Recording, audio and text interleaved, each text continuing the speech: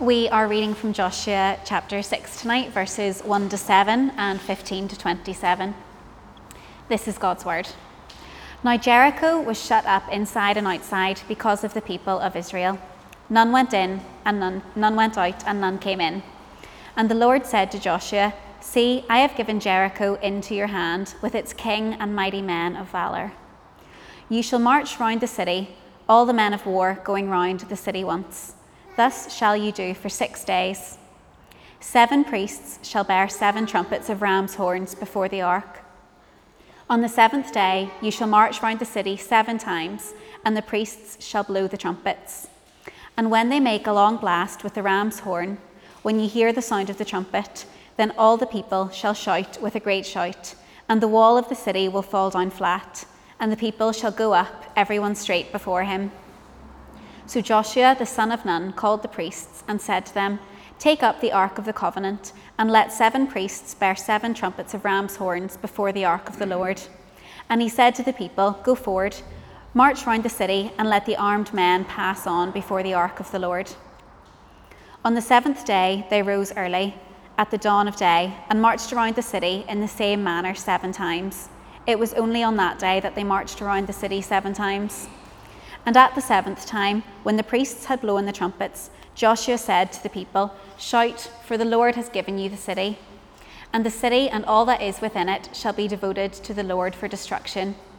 Only Rahab the prostitute and all who are with her in her house shall live, because she hid the messengers whom we sent. But you, keep yourselves from the things devoted to destruction, lest when you have devoted them, you take any of the devoted things and make the camp of Israel a thing for destruction and bring trouble upon it.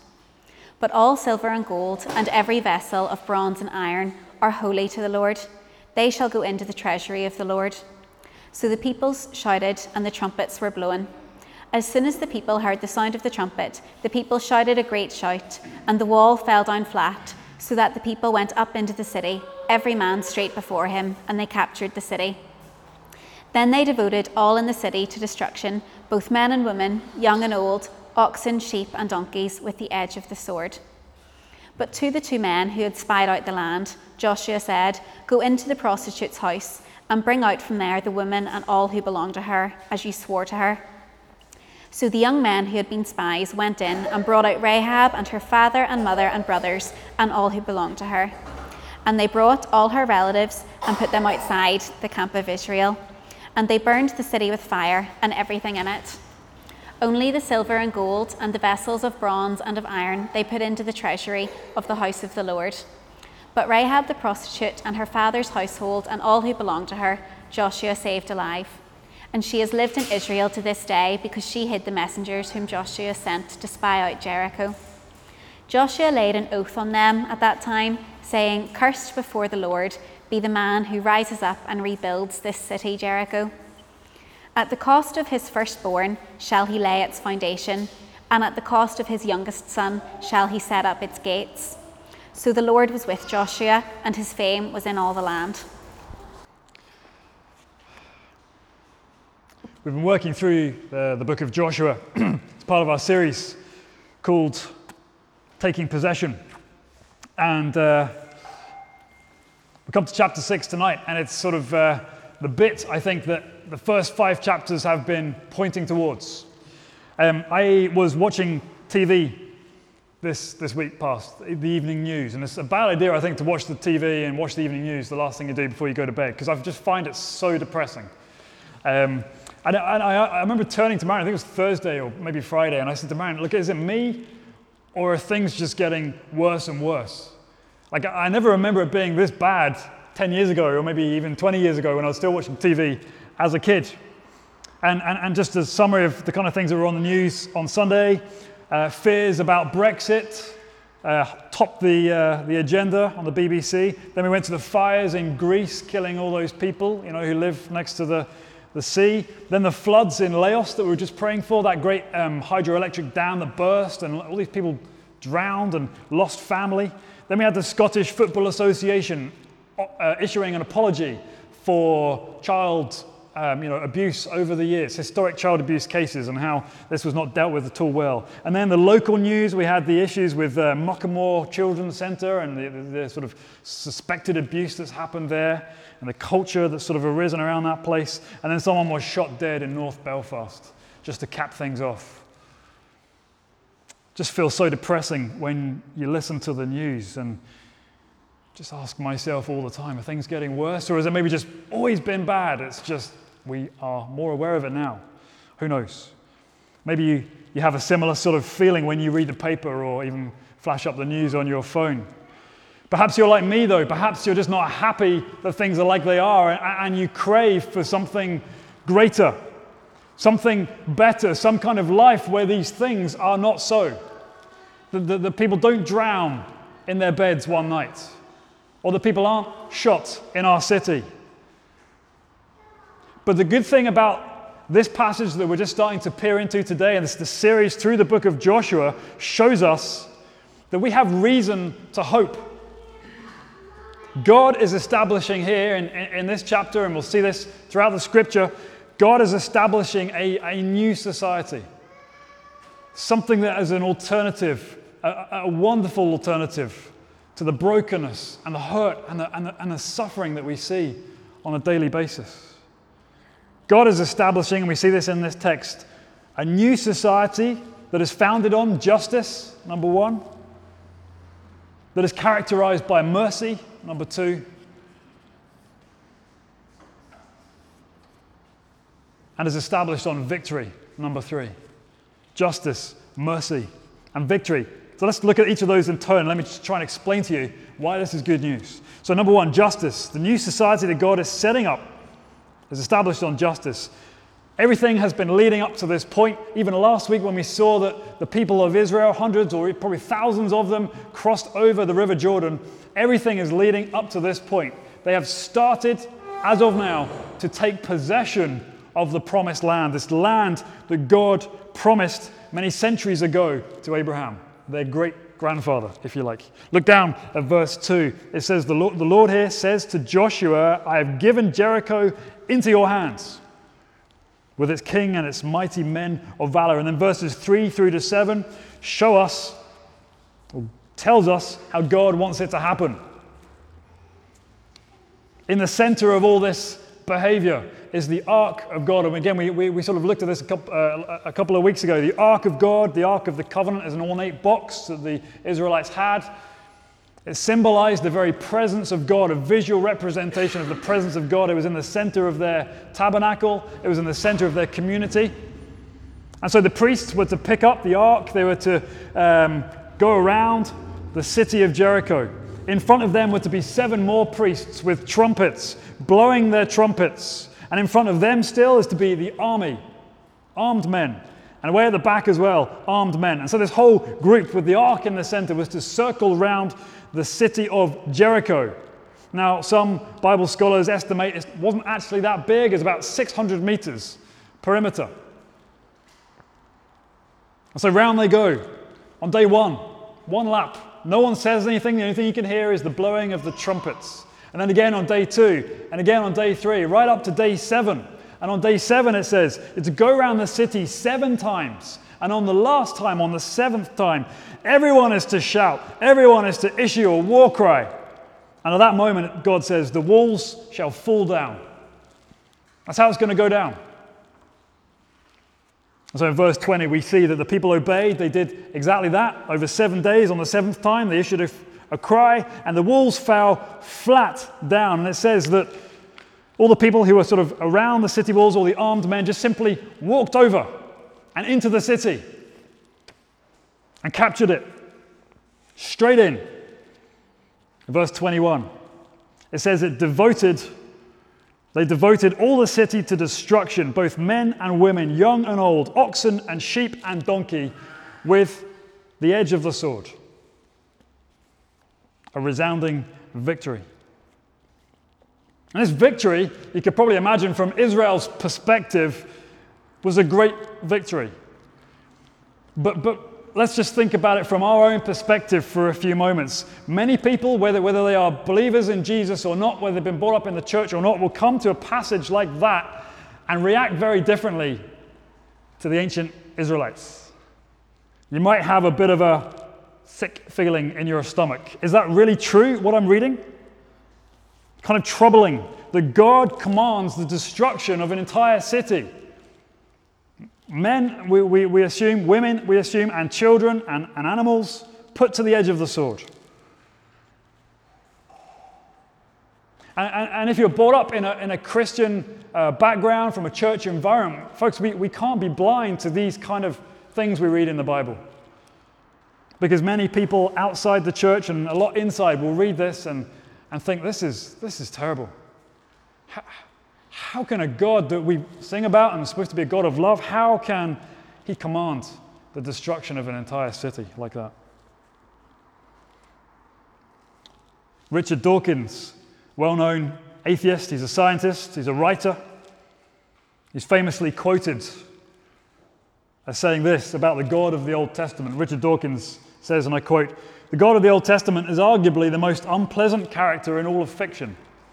Jealous and proud of it, a petty, unjust, unforgiving control freak, a vindictive, bloodthirsty ethnic cleanser, a misogynist, homophobic, racist, infanticidal, genocidal, filicidal, pestilential, megalomaniacal, sadomasochistic, capricious, malevolent bully." That's what Dawkins thinks of the God of the Old Testament. Goodness knows what he thinks of the God of the New Testament. Now look, that might be a very excessive statement that I've just read out to you, but Dawkins hits on a popular criticism that many people have about these difficult Old Testament passages. You may not put it in that way yourself, but maybe it stirs up a similar question, a sentiment. And so as we are committed in Foundation Church to reading the Bible and to taking each passage as it comes, we cannot skirt around these issues. We can't attempt to cover them up or just ignore them or take a set of scissors to the Bible and chop out the bits that we just find uncomfortable and awkward, because we're just not given that liberty by God. Some Christians try and explain it away. They say, well, Joshua just misheard God, and Joshua went ahead and did this, and God didn't really intend that to happen. Others say, no, that's just a spiritual story. It didn't really happen. But for those of us who take the Bible at face value, and as it says here in front of us, we can't afford to cover up some of these issues. So let me just try and offer you this evening a framework, a very brief framework, about how we could think about these passages as we come through as believers in Jesus, as those who take the Bible seriously. What can we say when we come to passages like this? 5 things. I'm just going to go over them real quick. If you've got any questions at the end, please come and let me know. Number 1, when we come to a passage like this, we have to realize, first of all, that the Canaanites, or the people who lived in Jericho, they were not morally innocent. Different scriptures in the Old Testament, other ancient texts outside the Bible, point to the fact that brutality and oppression were well known among the ancient peoples of Canaan. Temple prostitution, bless you, child sacrifice, all of these things were part and parcel of the brutality of life in the ancient Near East. So number 1, the Canaanites were not morally innocent. Second spindle of the framework. Number 2, what we see here, this command from God to go into this city and completely destroy it, putting everyone to the sword, was not a universal tactic given to Israel. This was something that God commanded for a very limited time, entry into the Promised Land. We don't see later writings in the Old Testament or reflections in the New Testament continue to affirm this behavior. This was intended for a limited time in the history of Israel. Number 3, this practice of total destruction was not limited to Israel. In fact, we read in extra biblical sources that it wasn't only used by Israel. This was part of war convention in the ancient Near East. Doesn't make it any better. It just means that everybody, every nation trying to destroy another nation, used a similar tactic, complete destruction. Number 4, Israel, the people of Israel, were not immune themselves from a similar treatment from other nations.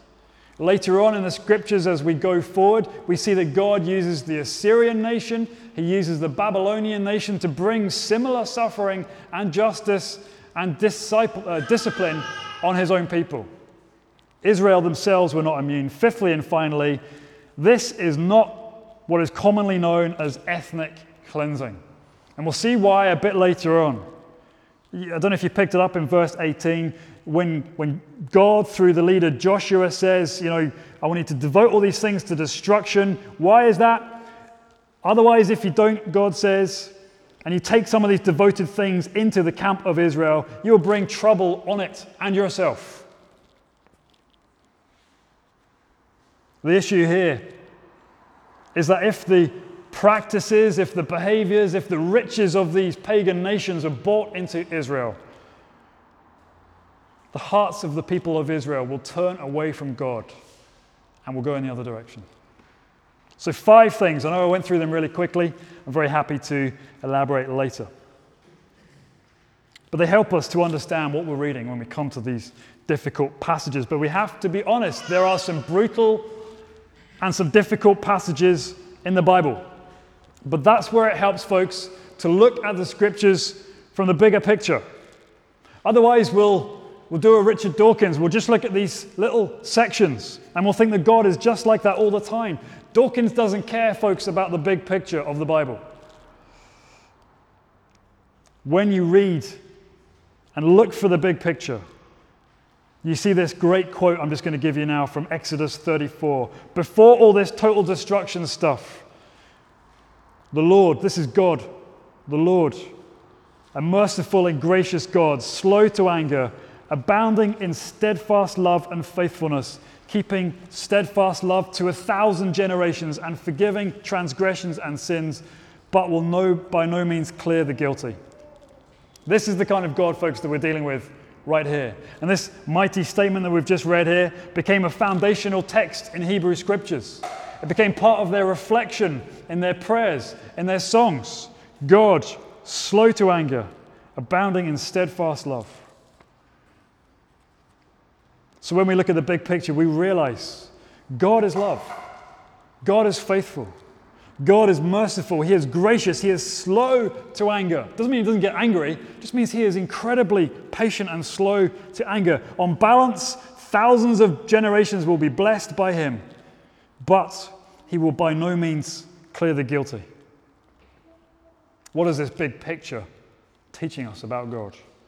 What is this scripture that we're reading today teaching us about God? It is teaching us that God hates evil. He hates injustice. He hates sin and oppression, and he will actively work against it.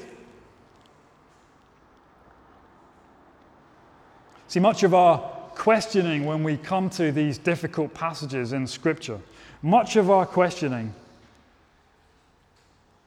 reveals more of us sometimes than it does of what we're reading. Often you and I and most people, I'd say most people like us, will come to the Bible, obviously as 21st century people, with a fairly sanitized view of the Bible. We come often as what people refer to as dispassionate observers. We're sort of disconnected from what we're reading. We're just looking in from above. But often the way we read the Bible reveals that for many of us, we're comfortable, middle class, white, Western people, and we read the Bible in such a way that reveals that. If anything, when we come to scriptures like this, it can expose our cultural blindness. But I wonder, if you were reading this as an oppressed people group living in Laos, I bet you that you would see things slightly differently. Readers from other non-Western countries will no doubt see things very differently. What if you were a victim of injustice in the country where you live? What if you were born and brought up and knew nothing more than an oppressive society and you read a scripture like this? Even us here gathered this evening, what if terrible evil has been done to you in some form or other. Wouldn't you desire justice to come? Wouldn't you want a response to the evil that has been done to you? Or the evil that you see on your TV? You don't want a God who turns a blind eye to that kind of injustice and evil. But don't you want a God who repays the guilty for what they've done? We see here in this text so far, a God who is a God of justice. And he is creating, through Joshua chapter 6, he is creating a just society. A place where evil is destroyed completely. But as we see, justice comes at a cost. There will be blood. First of all, we see that God is establishing a new society based on justice. Secondly, we see, number 2, God is establishing a new society based on mercy. Love this bit. I think it's right that we question these difficult scriptures and ask what's going on. But there is so much more to this story than just those difficult passages there, as difficult as they are. I love this. Stunning mercy. Radiant mercy is shown by God. Down in verse 17, Joshua says, just before he stirs the troops for their final day of lapping around the city, he says in verse 17, we're going to destroy everything in the city. Only Rahab the prostitute and all who are with her in her house shall live, because she hid the messengers whom we sent. We covered this text a few weeks ago in this series, but just to give you a bit of a reminder, Joshua sent a couple of spies across to Jericho, almost for like a military recce, to see what kind of people they are, where are their weaknesses, how can we overcome them by our army. And they ended up in the house of this prostitute. She hid them from the authorities within the city. She could have grasped them up, but instead she said, no, I fear your God way more. I fear Yahweh. He is the Lord of heaven and earth. And I know the way this is going down, said Rahab to these two spies. I know he's given this city into your hands. And so she hid them, and they were safe. She knew the score, and she said, because I've hidden you, will you show me mercy when you come and take this city? Rahab was a pagan from Jericho. She was part of the cultural fabric of the city. She wasn't exactly perfect. Far from it. But we see here when the walls came down, she was saved alive and her entire family was delivered. And in verse 25, I love this bit. It says she has lived in Israel to this day because she hid the messengers that Joshua sent to spy them out. Not only was she delivered and saved from being destroyed along with everybody else in the city, she was taken into God's covenant people. She became one of them. She inherited the covenant promises. I love that. See, we can see here in this little story of Rahab, the story within the story. And across the Old Testament, we can see that God is willing to save those who don't deserve it. It's just a brilliant contrast to the horror of the destruction that goes on in Jericho. You see, even in this narrative, in this story we're reading, God is nothing like the one that Dawkins is talking about. Yes, he's a God of justice, even severe judgment, but he's also a God of mercy. Rahab believed and she was spared. And this applies to others as well. God was willing to save the city, the evil city of Sodom, for the presence of 10 righteous people. The entire city of Nineveh was spared certain judgment when they turned around and repented and came to God. God is just, but he is also merciful. And he delivers all who come to faith. There is no one in the whole Bible who ever comes to God for mercy and gets turned away. Anyone who comes to him can be saved, will be saved. Before we move on, I just want to say, note This is not a war about race or ethnicity. Rahab is most definitely a non-Israelite, and yet she has shown mercy and she is incorporated into the people of God.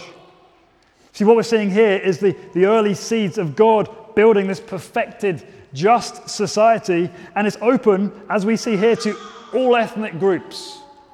It's open to everyone, irrespective of their nationality, of their ethnicity. And even in this little story of mercy, we see a hint of this great promise God made to Abraham. All nations will be blessed through you. And we can start to see that take shape through the inclusion of Rahab. So you see God establishing a new society, a new realm being set up, one defined by justice, but one defined by mercy, inclusive of all types of people, all nationalities, all backgrounds, everyone living and enjoying God's mercy and kindness, his blessing and his justice. Sounds good to me. Thirdly and finally, this new society that God is setting up here shall be established upon victory. Victory. That is surely the standout point in this entire chapter. God wins. And even in the very graphic and symbolic circling of the ark around this fortified city, the city shut up and sealed against the people of Israel, we have the presence of God moving around the city. There's no fighting that takes place. There's no siege works that are built. There's no destruction of the city gates. Just a loud shout from the army. That's all it took. And it says the walls fell flat and they captured the city. The enemy was overwhelmed. Israel just simply hopped over the wall and they reaped the benefits. And here we see in Joshua 6, Israel start to take possession of the promised land. They start taking possession of the covenant promises that God gave to them. That I'm going to give you a home. I'm going to establish a new society. And you can live in it. And you can experience the justice and the mercy and the peace and the victory over all your enemies. That's what he's doing here in Joshua 6. But this sets up a question for us, at least it sets up a question for me as I'm sitting watching the TV news and just getting depressed before I go to bed. Is this society that God is setting up, is it for now? Or is it just a historical thing given to the people of Israel, claiming the promised land thousands of years ago? Or is this for us today? Is there hope for us today? Well, when we fast forward throughout the Bible and we get to the end of the Bible, we see that the Bible closes with a captivating vision of this new society. The thing that was getting planted here comes to fulfillment at the end of the Bible.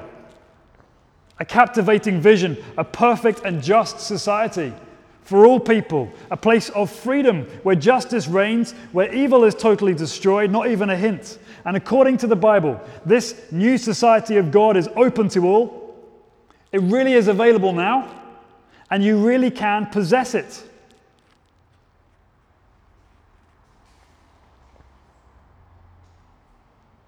Jesus and the apostles, when they came along, they preached that this future society, this great vision, is more than a future hope of something that will happen. They preached that God's new society is breaking in now. Jesus got up and preached at the start of his ministry, and he said, listen, the time is fulfilled. The kingdom of God is at hand. Repent and believe the gospel. What he was saying was that future realm is beginning to take hold now. It is starting to make itself felt now. It is breaking in today. And Jesus came to announce this coming kingdom. He came to give evidence and demonstrate that it was among the people. And he came to open it up so that all people can come into that kingdom.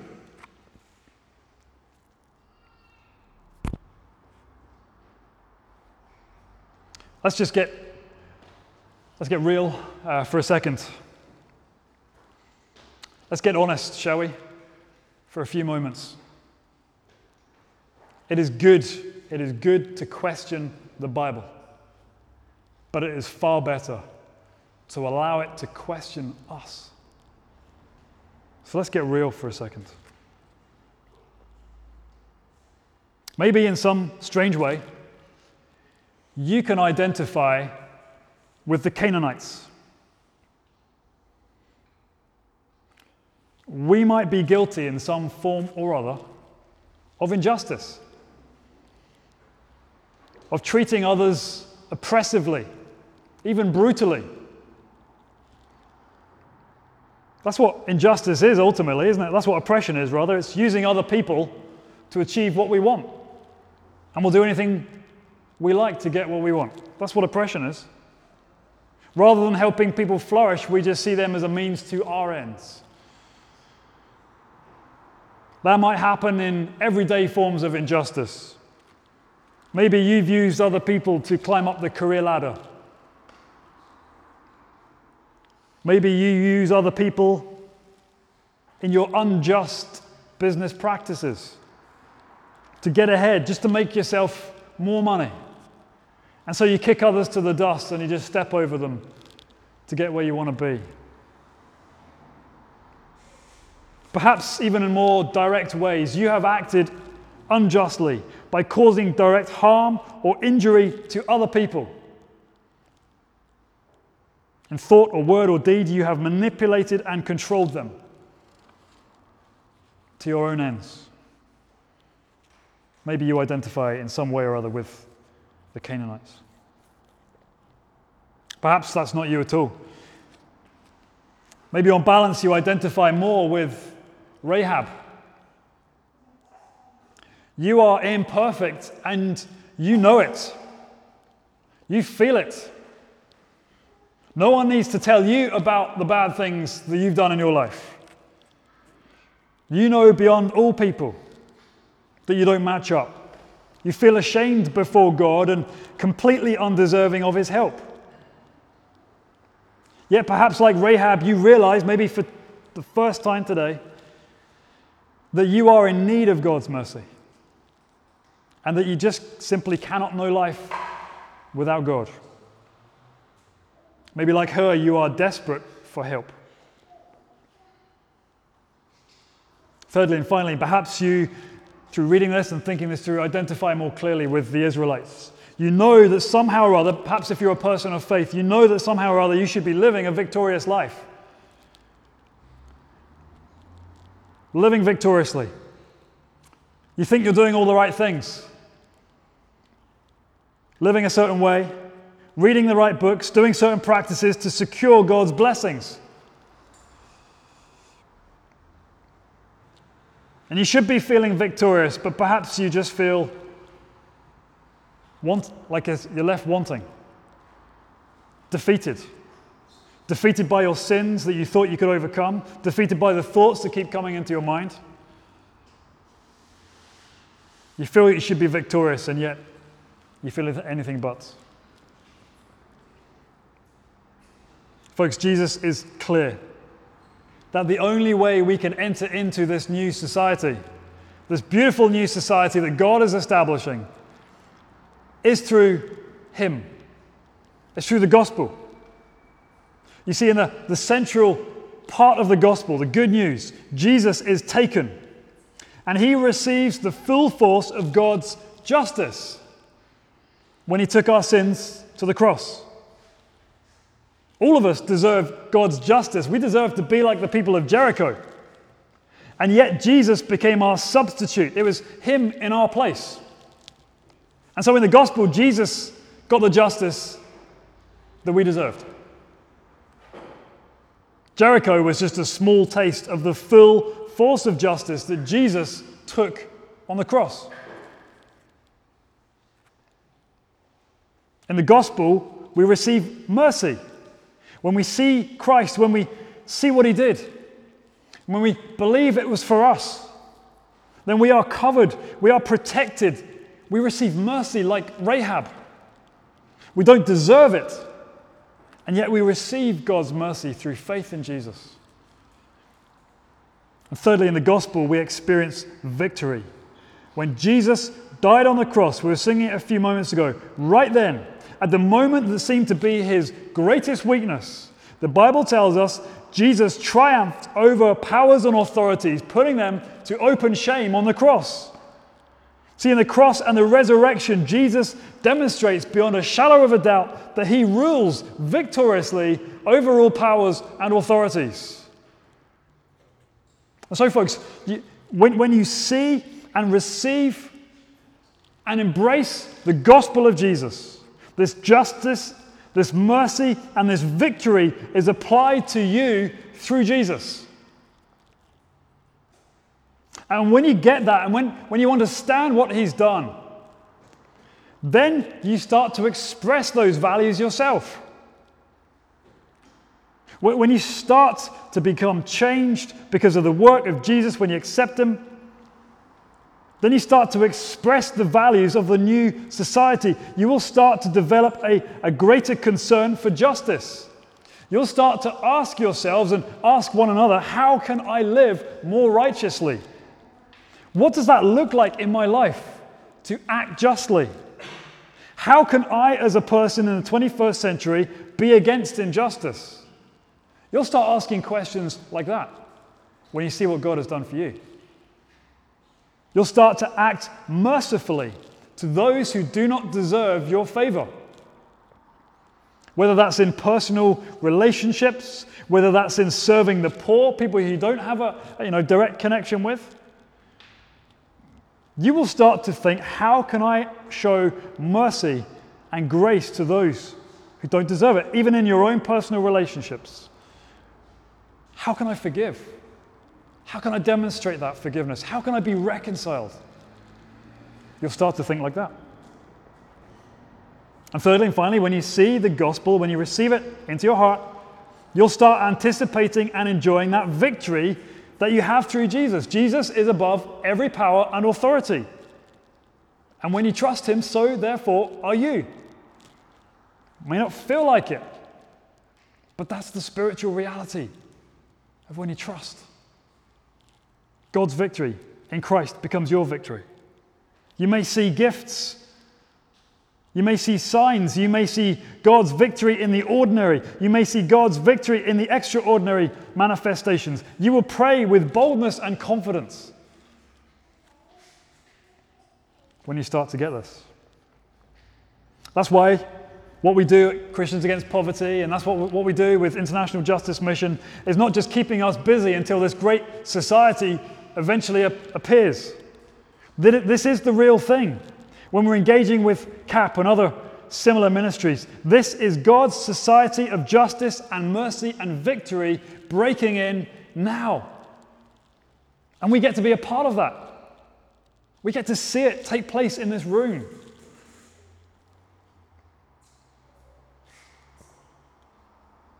The more that we see and appreciate and enjoy the gospel, the more deeply, visibly, tangibly, these values will be expressed in our lives, in our church, and in our city. Let's pray.